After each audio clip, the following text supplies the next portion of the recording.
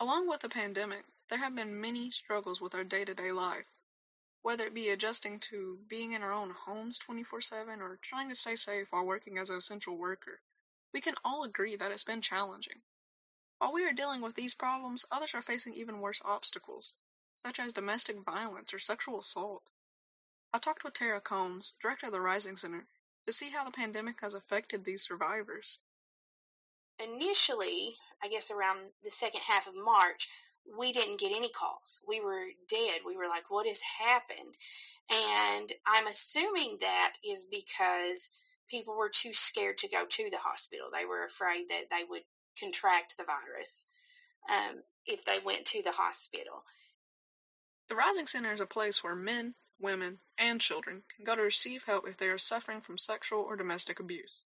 It's dedicated to supporting victims while helping them reclaim their lives from their perpetrators. According to Tara Combs, the amount of calls are up by 25% compared to before the pandemic. The end of April and the entire month of May, we saw a significant increase in calls for sexual assault, children and adults. I would say definitely that conditions due to COVID-19 have contributed, certainly, to this increase.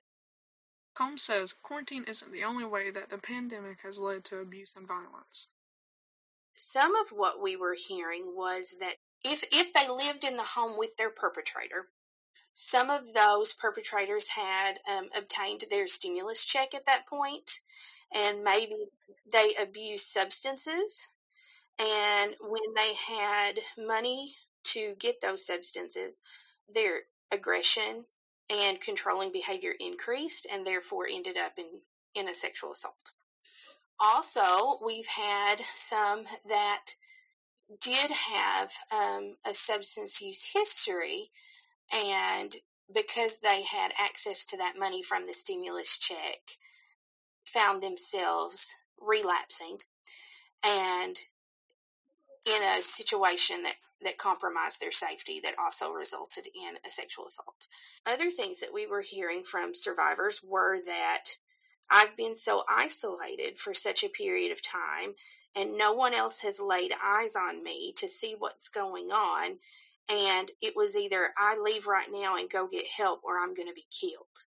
And so at that point coming to us, they were asking, us to help them get into the safe house, which we did do. So that was some of what we were hearing from survivors. Even though having face-to-face visits with victims is still needed at times, the Rising Center makes sure to follow safety precautions. Initially, when folks were presenting at the hospital, we were doing telephone advocacy, and we are still doing that through July, but there are certain instances when the hospital will call us and say that the survivor would rather have someone in person, or we would rather have you here in person.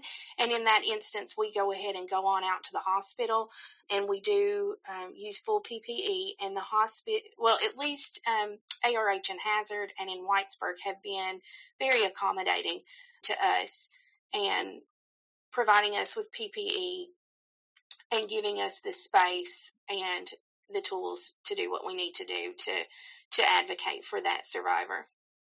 She goes on to say that even in this current situation, you can still get help. We just appreciate the time to get the word out. So we're not gone. We've always been here through the whole thing, and we're not going to go away, and we're here for anybody who needs us. The Rising Center serves the people of the entire Kentucky River region, which includes Breathitt, Knott, Lee, Leslie, Letcher, Owsley, Perry, and Wolfe counties. The number to the 24-hour crisis line for survivors of domestic violence or sexual assault is 1-800-262-7491. There will always be help for those in need, even in these uncertain times.